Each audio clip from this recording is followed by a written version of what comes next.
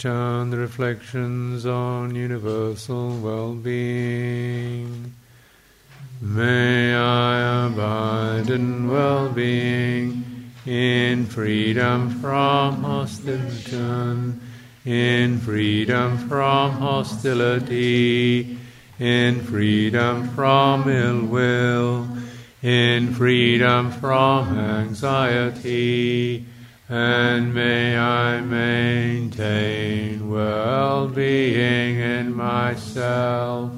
May everyone abide in well-being, in freedom from hostility, in freedom from ill will, in freedom from anxiety, and maintain well-being in themselves. May all beings be released from all suffering, and may they not be parted from the good fortune they have attained. When they act upon intention, all beings are the owners of their action and inherit its results. Their future is born from such action, companion to such action, and its results will be their home. All actions with intention, be they skillful or harmful, of such acts they will be the heirs.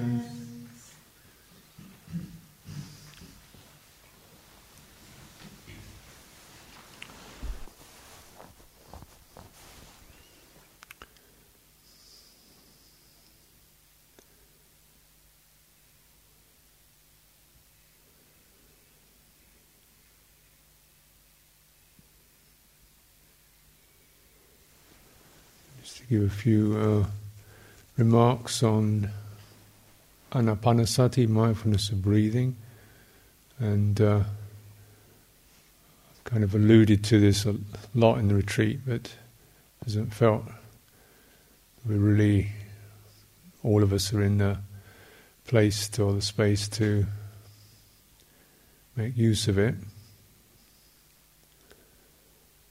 because in a way you have to wait until it comes to you, the breathing. If you're in a lot of pain or difficulty or struggling, it can be a bit, your attitude towards it tends to want to try to get it, and then it's the wrong way of approaching it. So I don't found it very useful to approach it that way. So when there is a sense of bodily balance and posture that is stable, comfortable, bright. So there isn't a lot of pressure and stress going on. Just in terms of holding the body.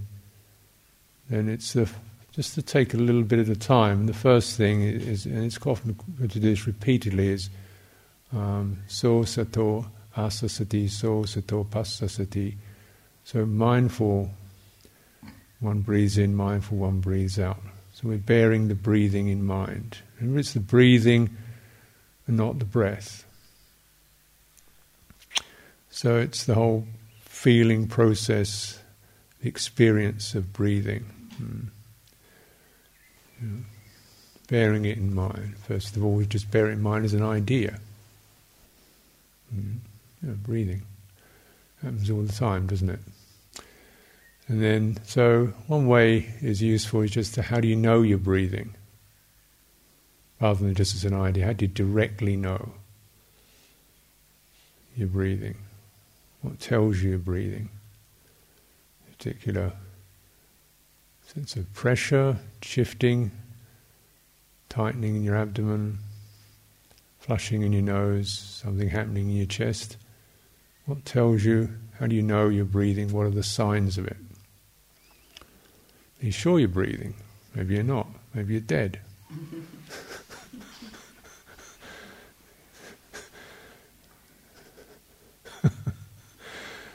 So it's just like, okay, do you get anything there? If you don't get anything there, then maybe you are dead. Maybe it's, or maybe you're just, it's not, you're not ready for it yet, or it's something else. But it's a good question to keep asking. Are you breathing? How do you know you're breathing? Because you probably are. And you maybe just get something like a pressure, if you've got a belt on or something around your waist, the sense of pushing there. Oh yeah, that's it. Happens repeatedly, doesn't it? So you check, it's a repeated sensation comes up. You get the sense of what is repeated, because it's that in out repetition of breathing. It's a repeated set of sensations or something of that nature happening in your body. It's seen to you about breathing. You might feel there's also a general swelling sense. And maybe a tightening in the abdomen or lifting in the chest. Perhaps even a certain, it's like push in the solar plexus of something pushing there. You might feel a kind of something rubbing inside the nose.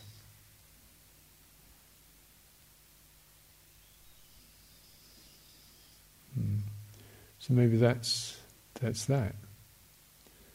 And so bearing it in mind means, however modest it may seem to be, that little bit, you bear that in mind. You stay with that.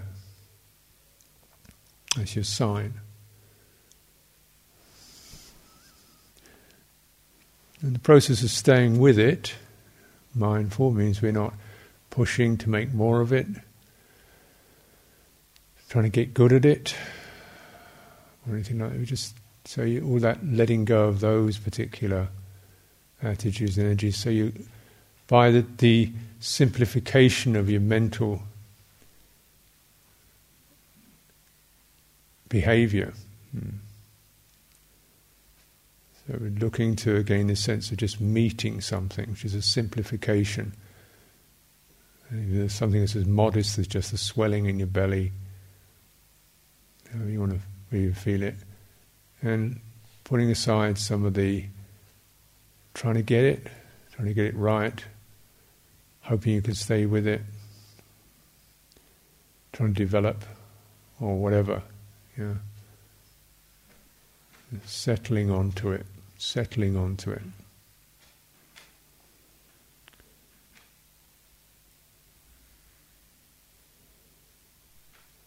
Noticing maybe the settling occurs when you breathe out. Something in your mind maybe relaxes a little more when you breathe out. So perhaps there's a little bit more settling when you breathe out, for the out breath.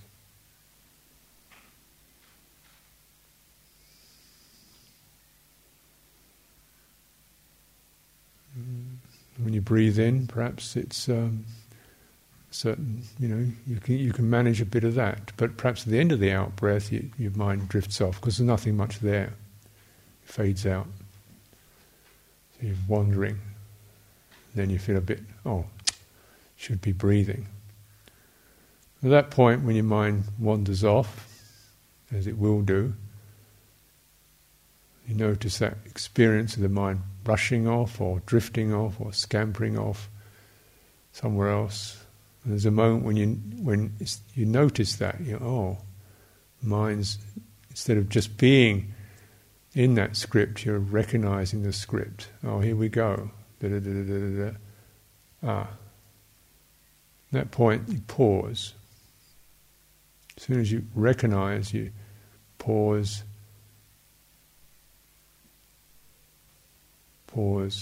Pausing is just checking the mental or the psychological impulse to get tight, nervous, criticize, make more of it. Just stop, pause, and listen. Do you know you're breathing? You kind of just put that question in. This is vitakka. Put the question. You've been off somewhere the other side of the cosmos, playing games or whatever we do, in those lovely those moments. And then, oops, should be breathing. Oops, pause, stop, relax. Then just introduce the question, are you breathing? How do you know you're breathing?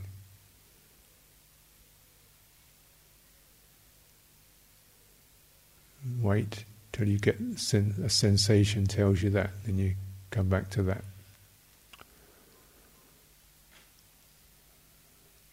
This happens a lot. Maybe every time that we come back, we find the bit that we come back on, the bit that's easiest for us to land on.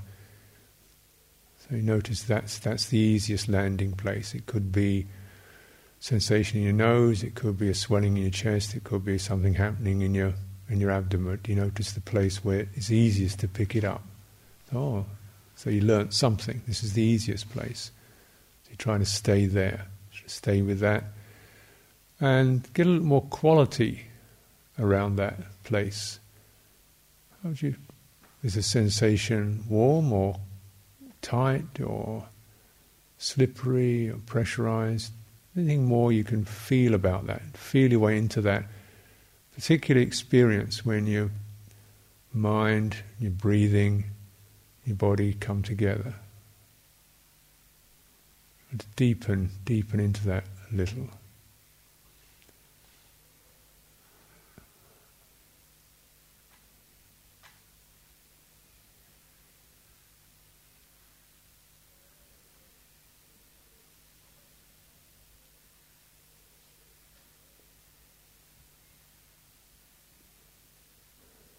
The deeper you go, or the more comfortably you settle, less agitation, the more comfortably you settle, you might find that your mind stays a little bit longer with the breathing because it picks up subtler pieces of that, the quieter sensations. Perhaps even something about an energy, like a feeling of, breathing in is different from breathing out, because breathing in has a kind of relaxing quality, and breathing in has a sort of brightening quality. So you pick up the energy of that. Every time you land back again onto the breathing, perhaps you can find a more satisfactory way to feel comfortable with that, land on it, deepen into it, evaluate it, pick up more and more that's going on with that.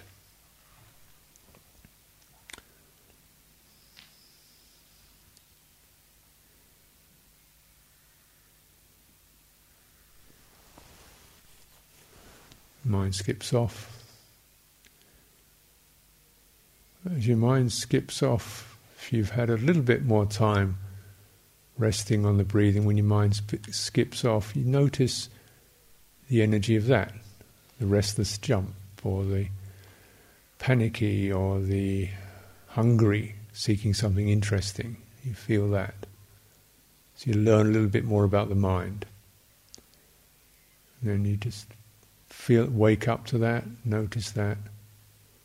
This is craving or hunger or restless agitation. Perhaps you don't even need to name it, you just feel the energy of that, and pausing. What about the breathing now? So in a way, we look at the whole picture of it. It's not just about staying with the breath, but how being a little more patient and finding more ability to deepen into a little passage of the breathing, you also understand more about the mind, the energies that are there for you.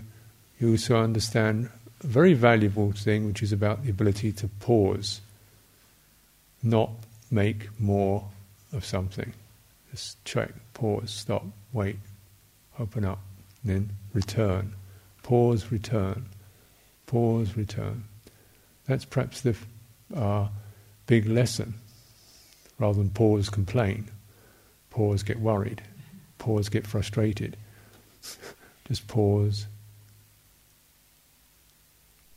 wait till you feel like it, and then where's the breathing now?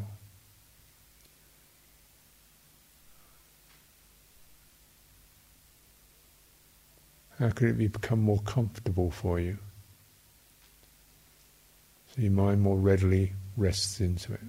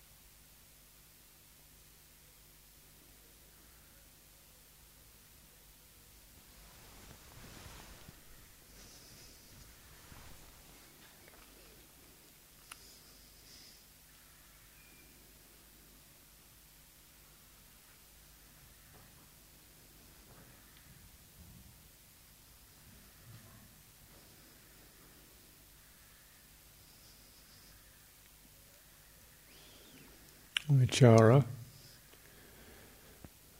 this aspect of handling, you might, sometimes that helps. Vitakka is just the pointing at, but if you just keep pointing you get a bit bored, tired.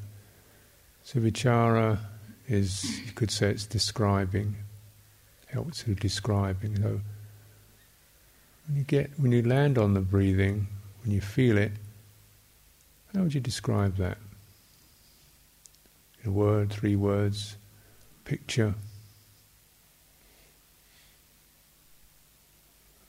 So say the feeling of it, or is it hard, soft, slow, quick, tingly, rigid?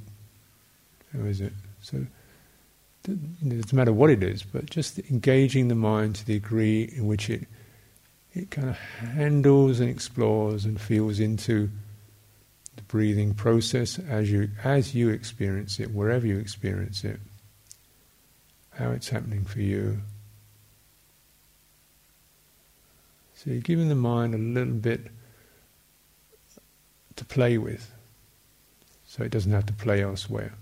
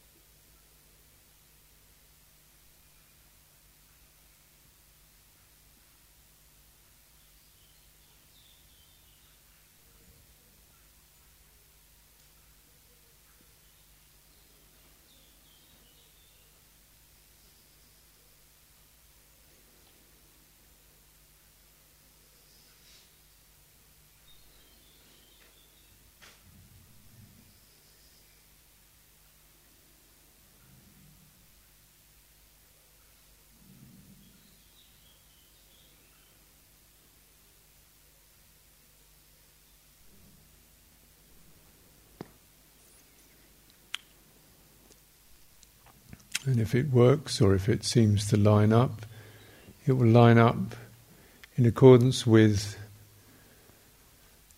the change in your mental behavior. This is why it's so helpful, because we have to get more patient, more simple, relax the emotional agitation or pressures, get a bit sharper and clearer and more agile in knowing what we're experiencing. As you point to it and you really get a feeling for it. And so the mental behavior, instead of just skimming across the surface and thinking, goes into perceived percepts, which is felt impressions such as rubbery, warm, brushing, flow, you name it. You know?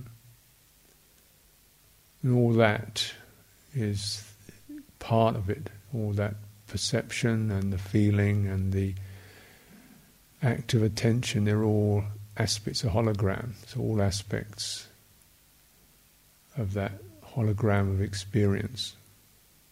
You kind of, if it's not quite right, then maybe you're not getting the perception, or your mental activity is, you're not checking it, you're not pausing on it, it's going too fast, too hurried. Or you're not listening deeply enough. Or maybe your body's posture isn't quite comfortable yet. So there's a lot of different bits and pieces in a hologram, the whole sphere of experience. So you learn quite a bit in finding the balance.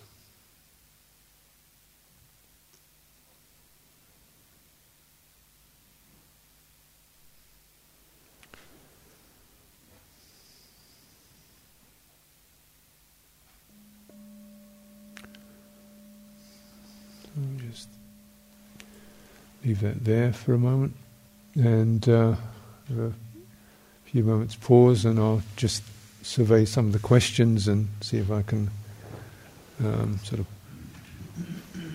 bundle them together so we're not tracking over the same ground twice.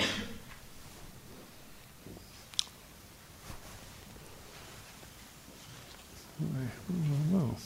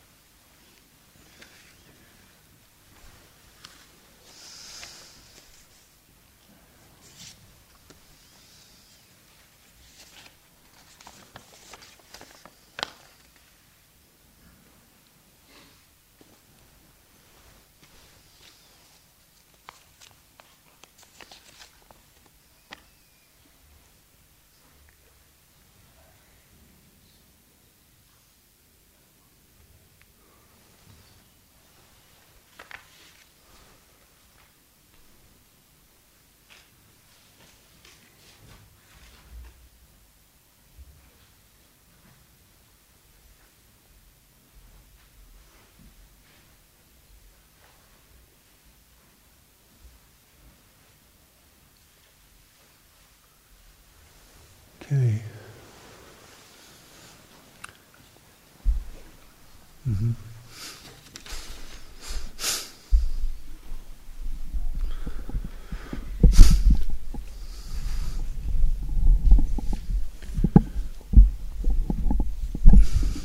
So some technical questions. There's one that's just a request to do the chanting in Pali, which is, we'll look at that, but that's kind of more like a request than a question.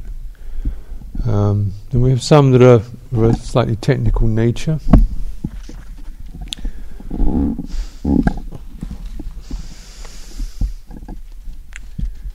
And some are more like guidance, you might say.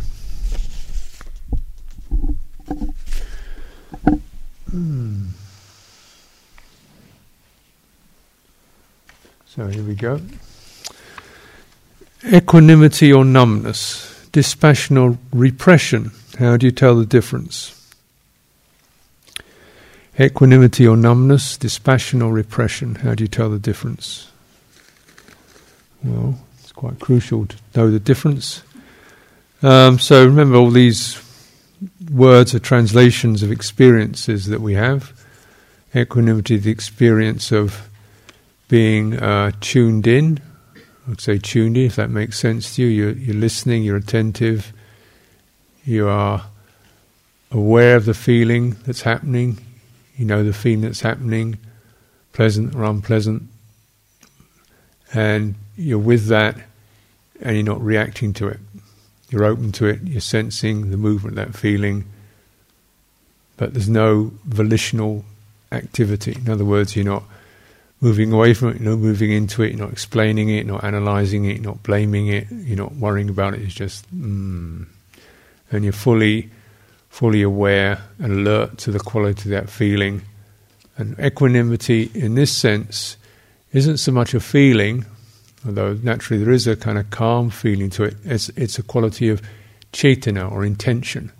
The cetana means that movement we have of the mind when it inclines in or gets active, it speeds up, or the cogs get in the wheel. So, reminds me of this, or I'm going to go for that. Or so often there's this pretty normal to have quite a lot of volitional flutter going on. As we experience something, we're kind of, reverberating with it and feeling engaged with it and disappointed by it and so forth. But there's this kind of a lot of movement going on when you experience particularly a strong emotional push. You get a lot of flutter around it. Well, equanimity is no flutter. It's just there it is. Numbness, you don't feel things. So you're not with the feeling. There's a deadness, like there's no alertness, there's no proper full attention, there's no sympathetic chord. Primal sympathy isn't there. So primal sympathy again is this. It's just that sense when you get something, when something you say something touches you, you get a kind of a certain, realization or recognition. So you get it. Oh, the getting it as a certain sympathy with that. So, for example, we see, you see something on the ground and it's this funny thing. And, it's a funny thing, and then you notice it's it's a dog with a broken. And you look at the dog. Oh, dog with broken leg, and what was just a shape which you weren't very clear about, it's become a sentient being, and there's some in which we move into all kinds of various responses may come from that. The first thing is just sort of like a recognition on a heart level. That's the best way I can put it. Numbness is just you don't get that. It's closed down or it's blocked, and it's something that occurs for a number of reasons. One is the system is so overloaded you just don't want to know anymore, so it shuts down. You numb out. Yeah, that's the basic thing. There's a withdrawal or closure of that fundamental sympathy. It's dangerous. Say, for example, soldiers in conflict, you rev up the system with so much fear and tension that the sympathy numbs out, and then you can go out and kill people. You don't see the other person and get that sense of, oh, it's another person. It's just the system is just so flooded with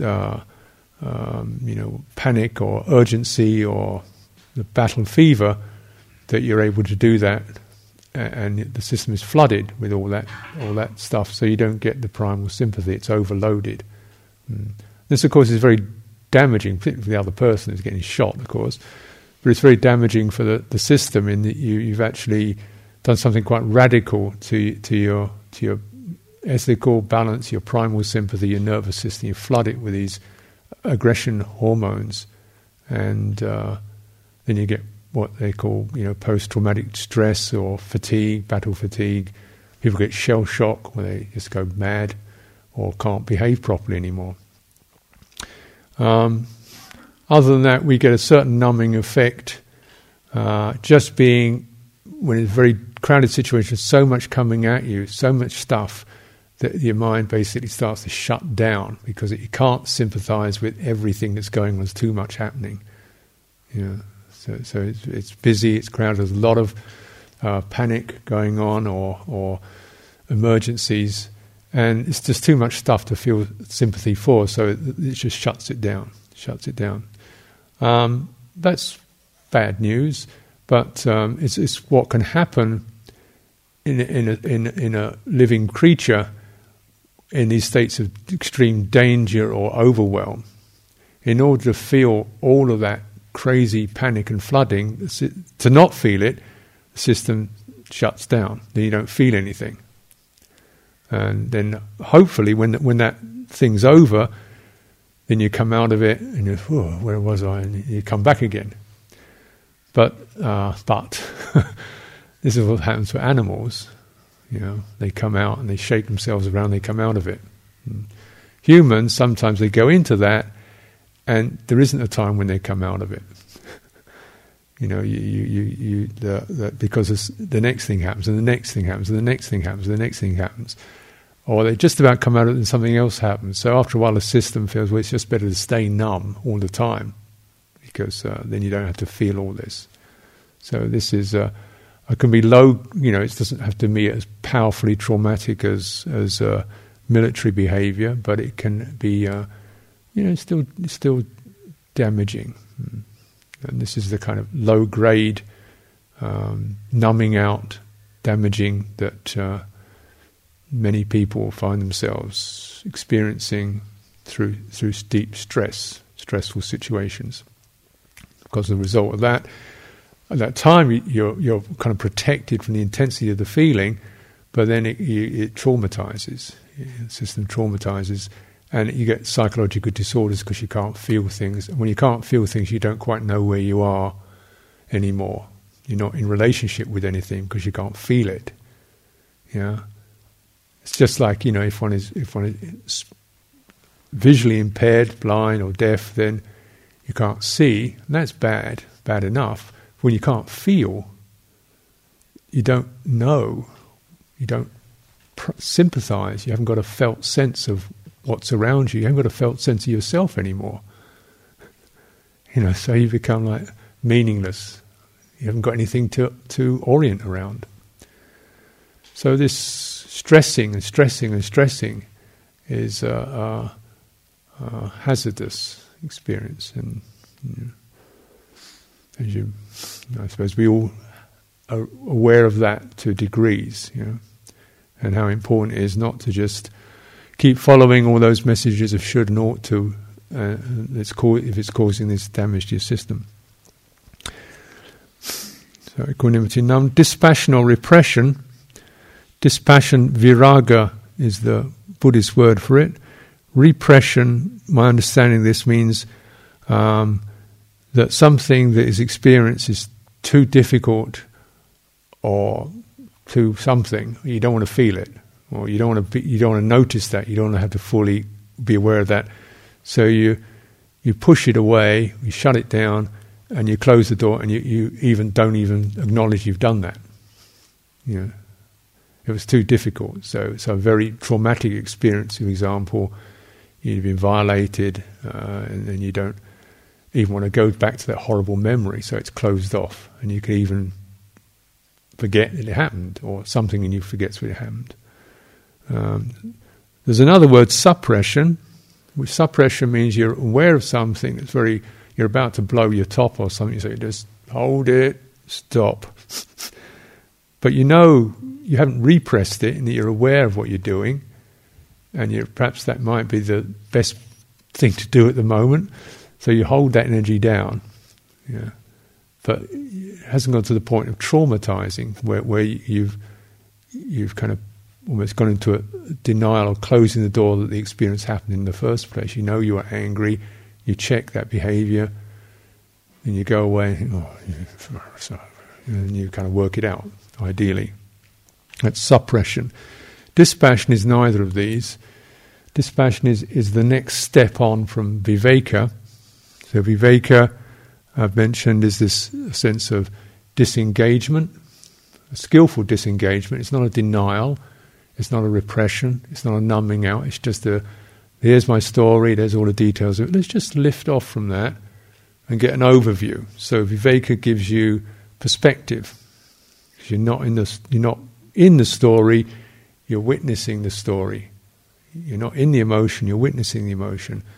And so you get this is this. You get able to get a kind of an overview, which is helpful because it gives you the basic understanding of the basic emotional or psychological thing that's happening that causes this story to rise up. I'm feeling frustrated. That's what it is. I'm feeling misunderstood. That's what it is. You know. So you get the big picture. So that's viveka. It gives you that. Dispassion is a bit further along the line of that. It means having seen that and looked at that, you're okay with that. Like, that's what that is. Because you recognize this experience is changeable. It's not self. It's not me. It's changeable. So it's coming and going. And there's, if you like, an emotional disengagement from that, a little bit further. So this is the experience of anger. It's like this. There's a certain flooding, a rushing of energy through the body, a heating up. It's like this. So you're still clearly aware of it. You're perhaps even able to track it more finely, because there isn't a further emotional reverberation around it. See, we might normally feel angry and then keep coming back to it and adding more pictures and more stories to it. Or I shouldn't feel angry, feeling guilty about it, or justifying it. Whereas viraga is just, anger is like this. It's like this. So you're not adding more emotional stuff to it. So that's the difference. Repression is very much a complete pushing down. Viraga is a lifting off in order to see things more clearly and to feel into things in an uninterrupted way without adding more to it. Highly recommended if you can get there. So we have anapanasati. How do you interpret keeping sati parimukhang before attending to breathing? Some see this means placing awareness around the mouth. Others say keeping it in front, implying a more generalized awareness. So, the Pali, you see, mukha can mean face or mouth, or it can also be more metaphorical, means putting it to the fore. I mean, giving it the forefront of one's attention, prioritizing it. So pari is a general kind of emphatic, emphasizing prefix. So putting it thoroughly. So I would interpret this as anapanasati. You put the breathing thoroughly to the forefront of your attention. That's the way I understand it. Yeah. Rather than putting it in your mouth, which is possible, but the word mukang and parimukang is used in a variety of ways, and that putting it to the fore is a very plausible translation, which seems to work better. In other words, it's more metaphorical. Do you think jhana could be entered only with a visual nimitta or also a feeling nimitta? Jhana means the states of absorption, which are accompanied by a lessening of mental activity. Yeah. So the first jhana means that there's a lessening or of discursive thought. Your mind isn't wandering all over the place, and these what are called hindrances stop. That is, hindrance of ill will, hindrances of negativity or craving or dullness, restlessness, skepticism or doubt, havering and wavering. All that stops. Discursive mental activity stops, and you just have this sense of the mind placing and feeling the breathing, and a sense of happiness that comes with that. So this is called the first jhana. For those of you who are not quite aware of that language, can it be entered only with a visual nimitta or feeling nimitta? Nimitta means a sign. So sometimes the way the mind operates is when we get something, you see or you perceive something. It's the nature of perception. When you perceive something, there is we get a particular hit of it. You say, he's got a friendly face. So you say, friendly face. How's a face friendly? It's just a lump of meat on a load of bone, isn't it? Is this friendly? Friendly face. It means your take. So you get a sign. It's beautiful. That's a sign. That's ugly. That's a sign. That's friendly. That's a sign. That's attractive. That's a sign. Disgusting. That's a sign. So your perceptual, which is this aspect of heart, makes a brief note, because perception may be completely mistaken. Of course, you may not have a friendly face. You may have a friendly face but a nasty heart. You never know.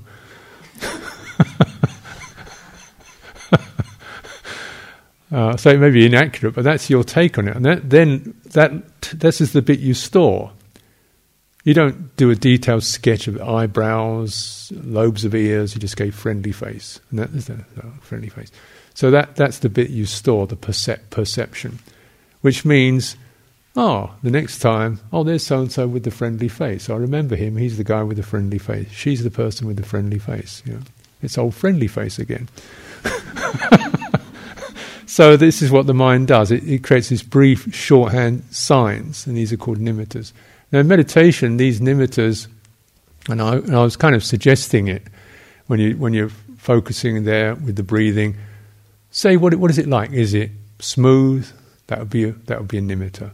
Is it bright? That would be the nimitta. In other words, what's your take on it? What's your take on it? Now, as the mental discursive activity of thought dies down, these nimittas can become very strong. That you really get the feeling of a soft or a bright. The breath becomes a softness, a moving softness, or a bright, or silky, or fiery, or flowing like water. It has this felt sense to it. And for some people, get it very visually. They get a visual nimitta. They see a light. At a certain point, they see some kind of light. So that's possible. Other people will get a tactile nimitta. They get the feeling of it. It feels soft. It feels like brushing. It feels like, or smoke. That would be a visual. But then you get the sense of the tactile. So it can occur in any of the sense bases. It can be based on any of the sense bases. But most generally, there are three what are called neurolingual pathways, which the mind uses to describe for its perceptual vocabulary, and they're auditory and tactile and visual. So we generally experience things as it was silent, it was soft, it was brushing, it was that kind of sound to it, or a silence, or a tingly sound, or a tactile, tingly experience, or a brilliant, bright experience. So these are the kind of things that people experience. They can be distractions also. If you start to go a little bit loopy on your nimitta, as you get fascinated by it, and think, wow, I've got something together, I've got a nimitta, so you start playing with it. Interesting enough, the Buddha, when he describes this process of jhana, doesn't mention any nimittas. So it doesn't seem to be absolutely necessary, or a sine qua non, in other words, inevitable, but you'll probably get something. So the real signs to look out for are the experience of delight or happiness, piti, sort of joyful, fresh, bright feeling, and sukha, which is more like a warm, contented experience. So, those are the nimittas to look out for. These other ones can be useful for keeping the focus, but they might also, you can have a hypnagogic effect. So it's how you handle it. So the word nimitta in the canon is used quite broadly to describe, like say, greed is a nimitta. So you put a greed sign on something, or lust or hatred, that's a nimitta. And the defining mark. And so the Buddha said the defining mark of first jhana is vitaka, vichara, piti, which is this joyful, delighted sense, and sukha, contented sense, in which these enable, as they come together, enable the mind to settle. So, to speak it briefly, you may have nimittas, these visual nimittas, or you may not. The Buddha doesn't seem to mention it, so perhaps it's not essential. Quite a few people experience them, so if they do, that's fine. Meanwhile, be mindful, stay with it, and don't get too worried about these things.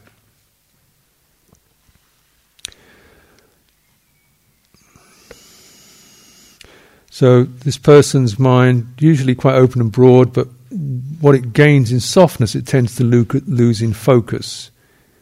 Yeah, that's one of the snags of softening. As you get a little bit fuzzy, lose the focus. So as we soften, which really means, I use it to mean just slightly relaxing like slowing down or quietening this volitional activity or the pressure or the intensity. We just like, you would say, just sitting back a little bit, softening, resting back a little, not being too edgy, nervous, and tense.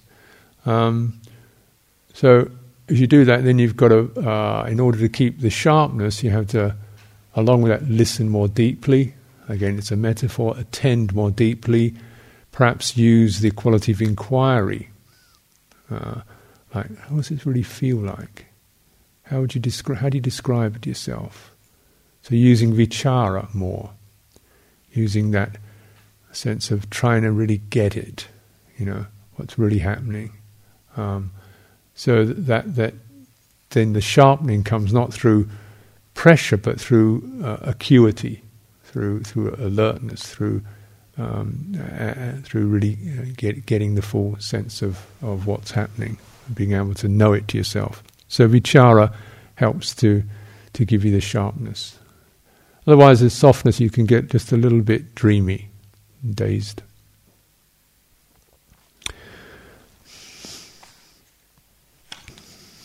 So a lot more technical stuff.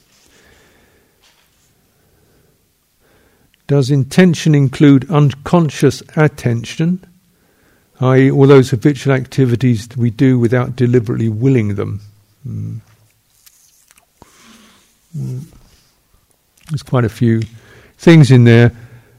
Unconscious attention. Unconscious attention. Unconscious attention. It says, it's my writing, sorry. Is this unconscious intention? So, yeah, okay. Does intention include unconscious intention, right? An unconscious intention. Such as? What's an unconscious intention?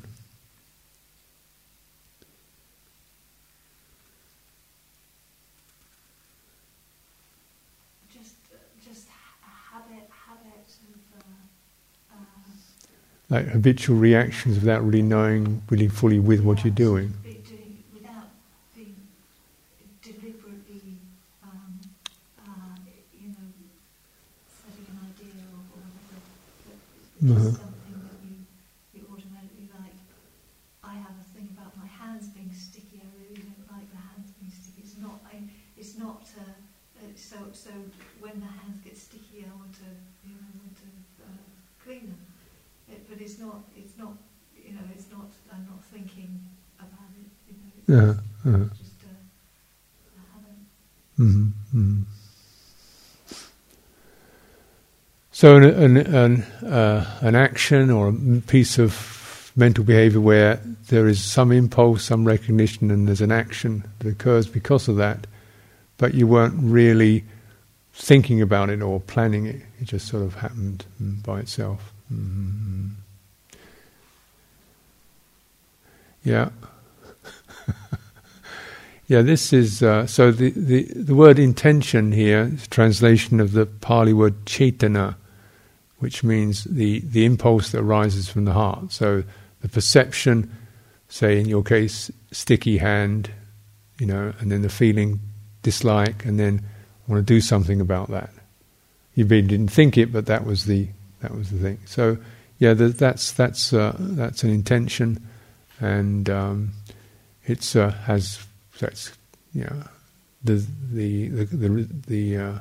result of it. So it's karma. It's not particularly heavy karma, thank goodness. But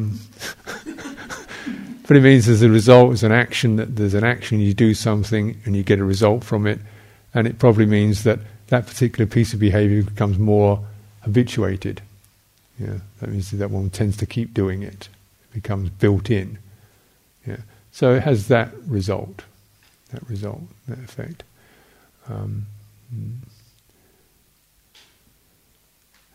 Now, for example, somebody, you hear this crashing around, middle of the night, my goodness, crashing around, what's that? And you jump out of bed, and you sort of reach for the gun, and before you know, shoot out the window or something. You don't even really know what you're doing. But still, there was enough there to know what a gun was and the shooting. So yeah, that's karma. But it's not as heavy karma as if it's broad daylight, you look at somebody, you think, I'm going to get that guy. So that's, so this karma is graduated, there's different degrees of, the degree to which one is consciously acting on a malicious impulse, then the result, of course, is in line with that. If you're acting in a state of carelessness, the result is still a result, because you are habituating carelessness. Yeah. If you jump up in the middle of the night and you grab something, you don't know what it is, and you drop a brick on somebody's head, then the karma it's not killing somebody, but the karma is quite light.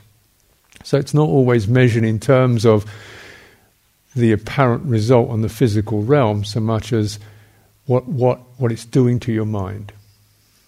Yeah. So the results of karma are experienced in your own mind. The ones that stay with you, experienced in your own mind. So, for example, if we think, well, it doesn't really matter, I wasn't very attentive, so, well, what you're doing is you're legitimizing the act of being inattentive. So that has a certain result. Yeah. Yeah. So, I mean, so when we say unconscious, well, unconscious, you see, when the Buddhamic analysis of it is, there's no such thing as unconscious. There's just different levels of conscious. what we really mean is heedless or not really attentive. Yeah? And that you're not focusing on that. So it's a kind of, but I'm still conscious, but I wasn't deliberately doing it, but there's still, when it's still conscious.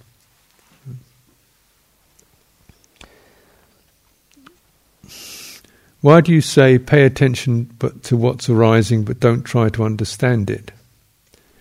Did I get that right? Isn't that the second noble truth? To try to understand it? Yeah.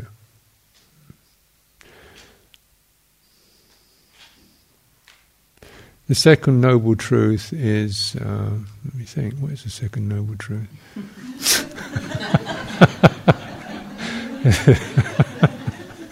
Okay. There is an origin to suffering. It is this craving that rushes hither and thither. That is the craving for senses, the craving for becoming, the craving for non-becoming. So that's the second noble truth. Third noble truth is it should be the thorough and dispassionate relinquishment of that. So trying to understand it isn't one of the noble truths. There is in the elucidation of the first noble truth, it says this dukkha should be understood, is to be understood. Dukkha has to be understood. That's the first point, and then it has been understood. But how do you understand it? Well, you meet it.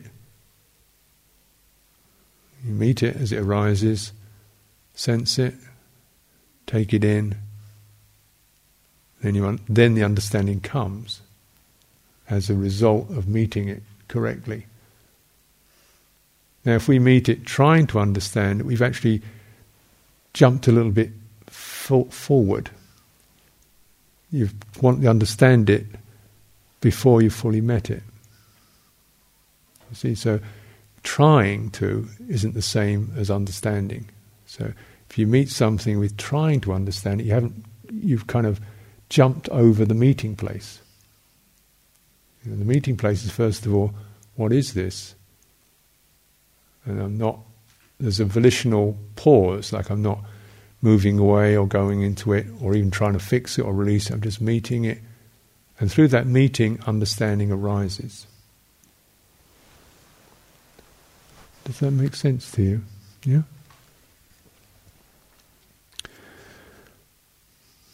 So paying attention is that sense of being receptive to, attending to, and then talking about meeting what arises and widening and softening.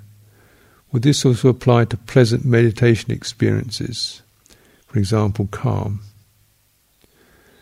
So pay attention to what arises is, first of all, this sense of opening and being heedful, fundamentally. That's appamada, which is so the sense of taking note of what's arising, rather than just going with it, noting it. Meeting it is just that coming to a place where you're aware without any particular angle on it. Widening and softening is almost widening can be seen as both a widening of perception, that is, get a bigger picture of this whole thing. You may feel certain details, but get the whole picture. So you widen your attention span. You focus on it. You could also say it may also mean widening your emotional capacity to receive it. So like we say, when somebody's open-hearted or broad-minded, it's like that. Not just having a quick summary glance, but a wide understanding. So with that, we have to kind of, in order to do that, you have to stop going forward. So the mind goes through various movements. One is to go forward. When the mind goes forward, it goes, oh, this and then that, and then this and then that, and that means this and that means that, and this is because of that. That's the mind jumping forward. Or the mind can jump backwards, can't it? Like, well, I didn't do that, I don't know about that, I'm getting out here. So it jumps back. Or the mind can open, which is, what's this then? How does this feel then? well, what's this about then? So then it's not jumping forward or jumping back, it's widening and opening. And there's also like a certain bodily sense that goes along with it, a somatic sense, which is we feel a little more spacious. So that's the widening experience. Would this also apply to pleasant meditation experiences? Yes, absolutely. Because when you experience a skillful pleasant experience in meditation, such as calm, or your breathing experience becomes more steady, then the encouragement is to spread it. So in the Anapanasati Sutta, the Buddha says, as you get more bonded to the breathing process, then thoroughly experiencing the entire body. So breathing may be a kind of channel, and then you start to feel the wider effects of it flushing over the entire span of the body. So there's a widening there. And that means that one is more deeply bonded, because there's, it fills the entire mental space. And you take it in more deeply. And the idea of that for jhana, anyway, is to take more and more deeply, because that's what jhana means, to absorb. So you take it in more fully and deeply. And taking in the pleasantness.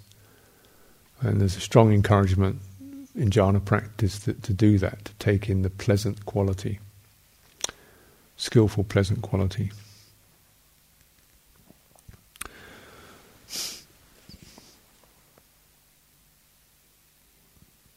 Developing wisdom in a thorough, meditation practice and in our lives. That's a big one, isn't it?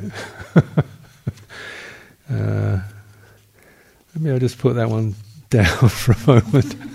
See if there's anything that's more specifically pointed. Let's see, anything technical here. Oh, here's another one about widening. Aside from using the sound of silence, quote unquote, can you give a bit more instruction on how to widen attention? Well, I think I just did, actually. Sound of silence is particular nimitta that people use, and it comes through like opening up the listening faculty, essentially the listening faculty. So when we listen, so you're listening to me speak, you can hear the sounds of these words, the sound of my voice.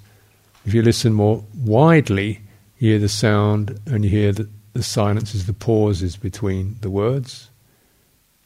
You're equally attentive to the sound and the silence. And you might also hear or sense particular emotional qualities I'm bringing up, whether it's encouraging or interested or whatever. So you get the whole thing, and you widen it and you include all of it, but you keep this sense of the listening itself has a kind of has an attention to it because it's like you're opening up the neurolingual pathway of the hearing. You can almost hear the hearing, hear the listening, which is a sort of fine, whispery sound, or subtle sound, an inner sound. It's not an outer sound, it's an inner sound. You can hear it now. I can hear it now anyway. So it comes from a very full, deep listening, and it's primarily associated, particularly useful for thinking. And Ajahn Sumedho taught this a lot as a way of dealing with thinking mind. The thinking is going on and on and on, and rather than fight with it, listen to it so deeply that you hear the listening. You see what I mean? You hear the energy of listening. There's a particular energy, and the energy of listening has got, when you listen to it, it's got a particular kind of sound to it. So, because he listened to a lot, and things he wasn't particularly interested in. So he'd do this when he's going to business meetings. And people were going on about the financial predicament, the auditing, the accounts, and he just listen. So he'd listen to the words, but also listen so deeply he could hear the silence, and it was a way of a kind of, keeping the sense of steady attention without getting lost in the thought process. And also when there's a lot of emotionally charged thoughts ranting through the mind, gibbering and ranting, and then you're either going to fight with them or shove them down or something like that. Instead you just listen to the silence behind the sounds. And eventually as you listen to the silence behind the sounds, it's rather like your focus of attention just shifts to the silence, and that takes the energy out of the thinking, and the thinking starts to quieten down. So it's quite a skillful faculty. And because the hearing itself, if you contemplate the effect of listening is always quite circular, isn't it? It's circular, it's global. When you see something, because both your eyes in the front of your head, it's very positional. It tells me that you're, 6 feet away, that's that distance. I can see all these objects, and in one sense they're all just objects in the same field, aren't they? But the eye is so balanced to say, oh, that's 12 feet away. That's not a little person sitting in front of me, that's a big man sitting 15 feet away from me. He's not 2 inches high. So, which is great, because it could be very confusing otherwise. So it's very good at positioning, and it's like that. It's that kind of linear quality. Whereas sound, it's less. You can't. It's not so easy to sense whether something is a loud sound at a distance, or is that a fly buzzing on the window pane, or is it somebody mowing the lawn? You just hear it. So it's less directional, but it's also more circular. I can't see behind me, but I can hear behind me. So it's a much wider, circular kind of consciousness than the visual consciousness, which is very much in front and positional. So when you go into listening, you do get a sense of like your head widens, feeling of that widening your head, widening. That's quite good. But the but is that it doesn't necessarily, it's really to do with the head aspect and not so much the heart aspect or the body aspect. So you can also widen the attention through the body, which is to do with like a certain relaxing of the nervous system. So the nerve endings, the nervous energy in the body, if you relax it, just like you were, say you're going to a bathtub of hot water, you're probably going to widen in that. You feel yourself kind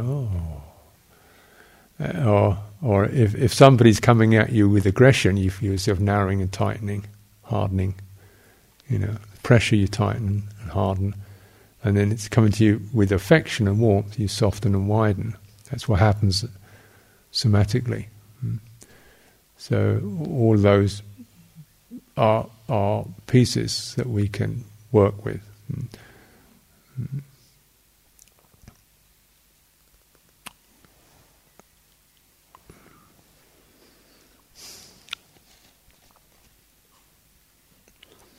Also, it's just the process of being more broad-minded, looking at things from a little bit of detachment, disengagement, and seeing the whole process rather than just the particular pointy bit, but you're seeing, that particularly pointy bit in terms of a whole process of things. So there's a widening in the wisdom faculty, widening of wisdom. Okay, so we get back to that. Okay, so we get down to another kind of slightly more technical piece. So something about the emotions in the Qigong movements. Well, Qigong affects the nervous system, and Qigong and meditation both affect what's called the parasympathetic nervous system. So you have the voluntary nervous system, which is that which you say, move my arm, and it does it. So that's the voluntary. You have the autonomous, which happens by itself, whether you decide to or not. So somebody makes a loud crash and you jump. You didn't decide to do it, it's involuntary. Yeah? So what's called autonomous. And within that there are two systems. One is the sympathetic, which is that which immediately reacts. Involuntary jump, for example, is a sympathetic. It's sympathetic to what happens.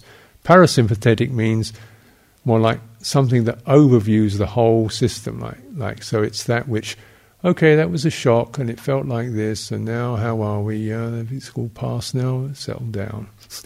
So it kind of overviews the rest of it.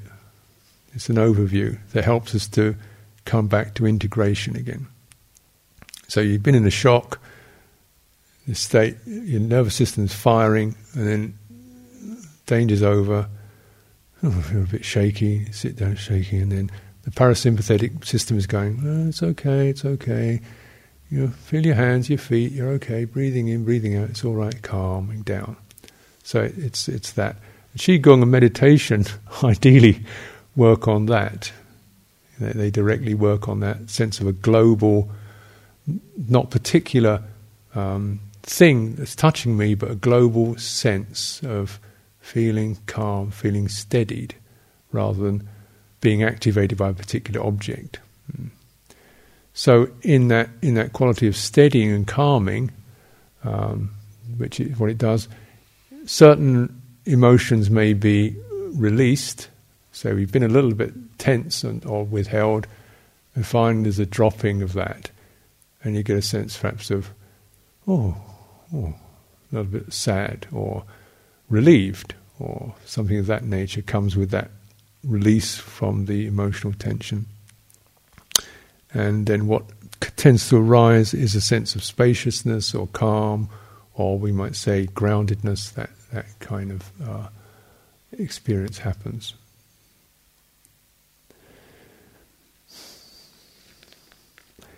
Okay, so let's go on to another one. Is a high libido, especially in a man, a sign of not applying oneself enough to one's practice, or are different people endowed with different amounts of it? Or both, thank you. So what's a high libido? How high do you have to be? Yeah. So, libido, the pleasure principle. So you can get libidinous about peanut butter sandwich. But more specifically, it's generally people refer to the sexual or erotic principle. So sexual, if it's sexual, energy, high, well, it's difficult to measure, isn't it? So if you're thinking about sex for more than 23 hours a day, it probably does mean it's a bit too high. And so it can happen for the sexual energy is kind of gets switched on in the early teens, so the system starts to energize in that particular way, which is what it's supposed to do, in order we can go forth and multiply. Otherwise, we probably wouldn't bother.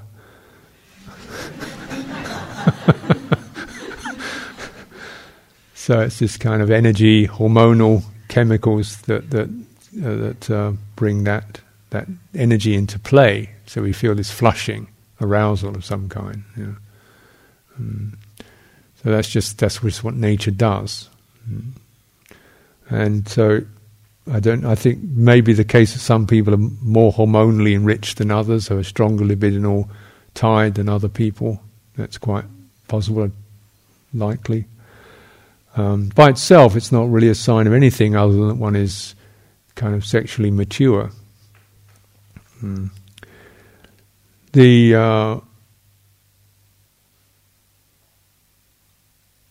But naturally, with that comes all the psychological attitudes and the interest or the craving or the anxiety or the teasing or playing with it, you know. So that kind of, there's a secondary level of things. So one is just automatic, and the other is something that is the psychological additions that the mind makes around it for various reasons or non-reasons.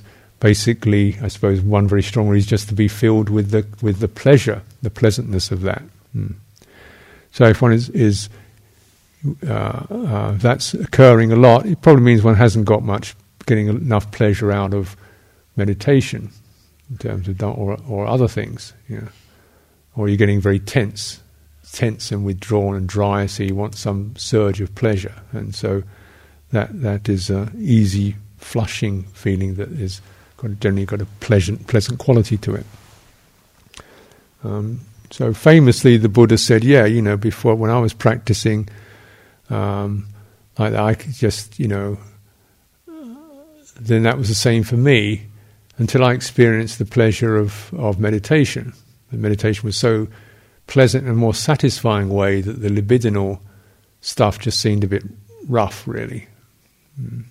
Rough and harsh compared with the extensive, satisfying pleasantness of jhana, which is why I recommend. Well, one of the reasons why I recommended jhana, because it transmutes, or it transfers the pleasure-seeking principle to something that's going to be more beneficial. More beneficial, because it causes the mind to bond into an object skillfully. So if as long as one doesn't have the access to that jhana, then the libidinal drive is going to be a topic, an issue.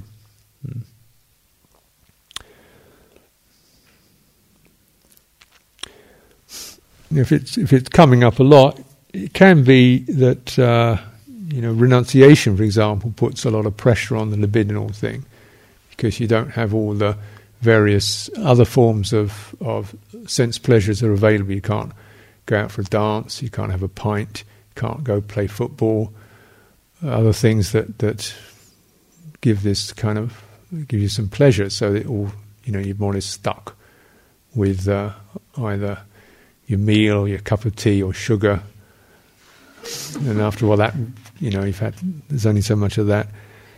So then the libidinal drive starts to create kinds of sexual desire, and which is extremely uncomfortable experience. So sometimes the libidinal thing is arising because one doesn't have adequate pleasure from other sources. Sometimes sometimes it comes because one is stressful. Sometimes it comes because of psychological reasons. One's feeling kind of weak or ineffective, so this sense of arousal, say in the male system anyway, makes you feel powerful as well as pleasant. It gives you a sort of powerful feeling, so you get the sense of being empowered. The testosterone gives you that kind of boom energy. So if you're feeling a bit limp and flimsy, you might want a testosterone kick again to ramp up your Rambo status. So these various psychological as well as hedonic things have to be met and assessed. If one gets self-respect, then you don't need the testosterone high. You respect, you feel dignity, you feel steady in yourself, you feel, so you don't need that kind of power affirmation. If you're getting enough pleasure from either jhana or from metta, kindness and compassion and companionship and friendship, then again the libidinal hunger tends to diminish. And if you have insight, of course, then it means you begin to see more clearly, not just see, but really experience, wow, this stuff is suffering. You don't really want it. And you're able to also dismantle the various projections and fantasies that go along with it. But that's the way down the road for most people.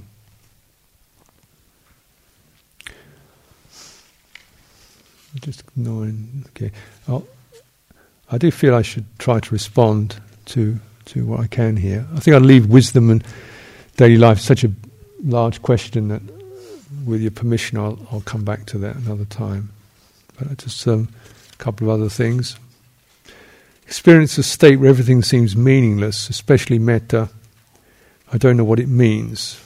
Have you any suggestions how to best work with this? Everything seems meaningless. Well,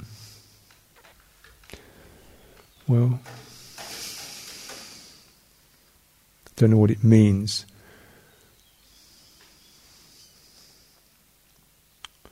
So here, really, meaning here is felt meaning.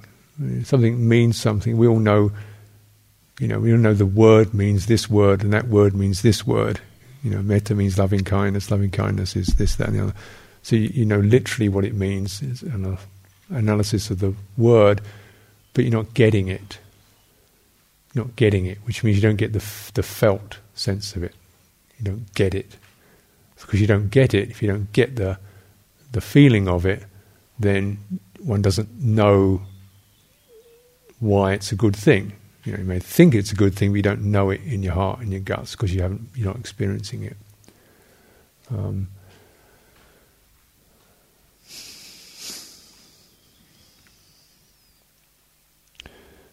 So we've got to go from the concept, which is the word loving kindness or kindness, to the percept, which is the more direct experience.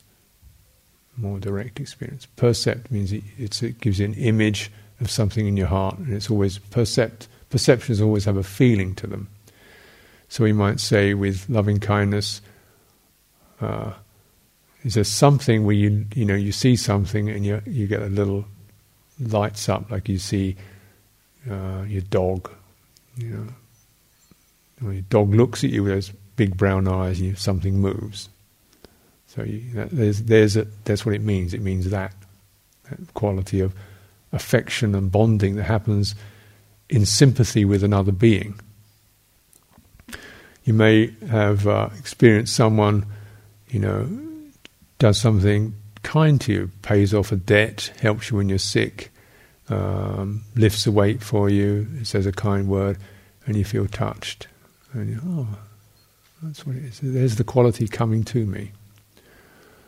The first thing that we need to do is tune into what I call the primal sympathy and come out of our heads. You won't find meaning ultimately in the realm of concepts and ideas. You just find more translations. So you've got to come out of the head. The more you try to understand it, the less you get it. Because if you're just going into that head area, it's not going to provide any satisfactory answer because it can't give you a feeling. It's not about a feeling. You've got to go into the heart sense. This primal sympathy, as I said earlier, can be closed because of a number of things. I mentioned the war zone, I mentioned stress, fear, psychological effects whereby something in the system has decided or moved into closure because we don't want to feel. Something doesn't want to feel. So we don't feel that. So something doesn't want to feel moved. Doesn't want to feel. We don't want to feel. Then if you're feeling that sense of it's meaningless. Now when I take that and I think it through, meaningless, and I just feel sad. I feel sad for you.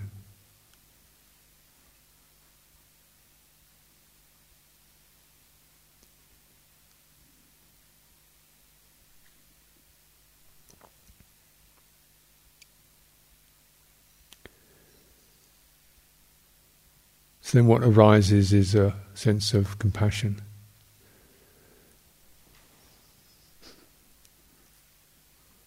It's easier with another person. It's more difficult.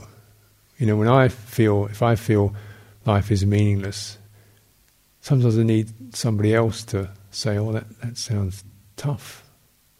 And then perhaps I get the sympathy. My own heart goes, oh yeah, it is tough. So, when something is meaningless, how does that feel?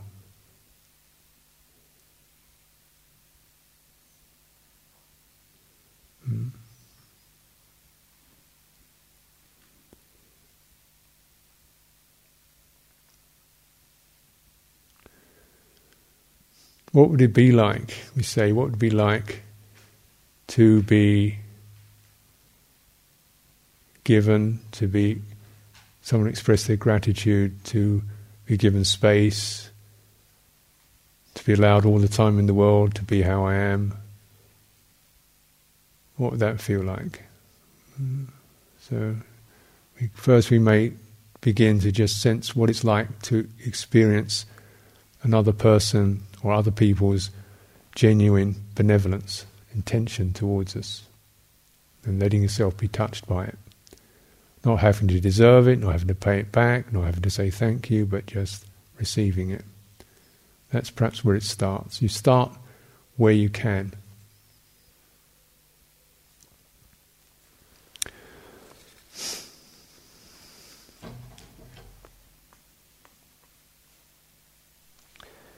I understand the Buddha taught the fetter and the release regarding all the spiritual faculties, even including mindfulness. Can you explain how this can apply to mindfulness? The release, I think this is in the Bojjhanga Samyutta, the Pali Canon.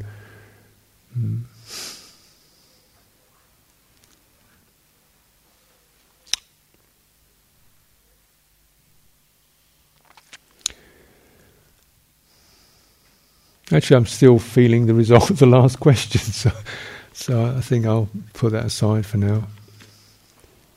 It seems a bit, compared with real life. So why don't we I'll try to deal with some of these things at a later time. It's been a long evening. So why don't we pause now? And those of you who like to continue practicing the hall, then please do so. If you like to retire or go walking, then go ahead.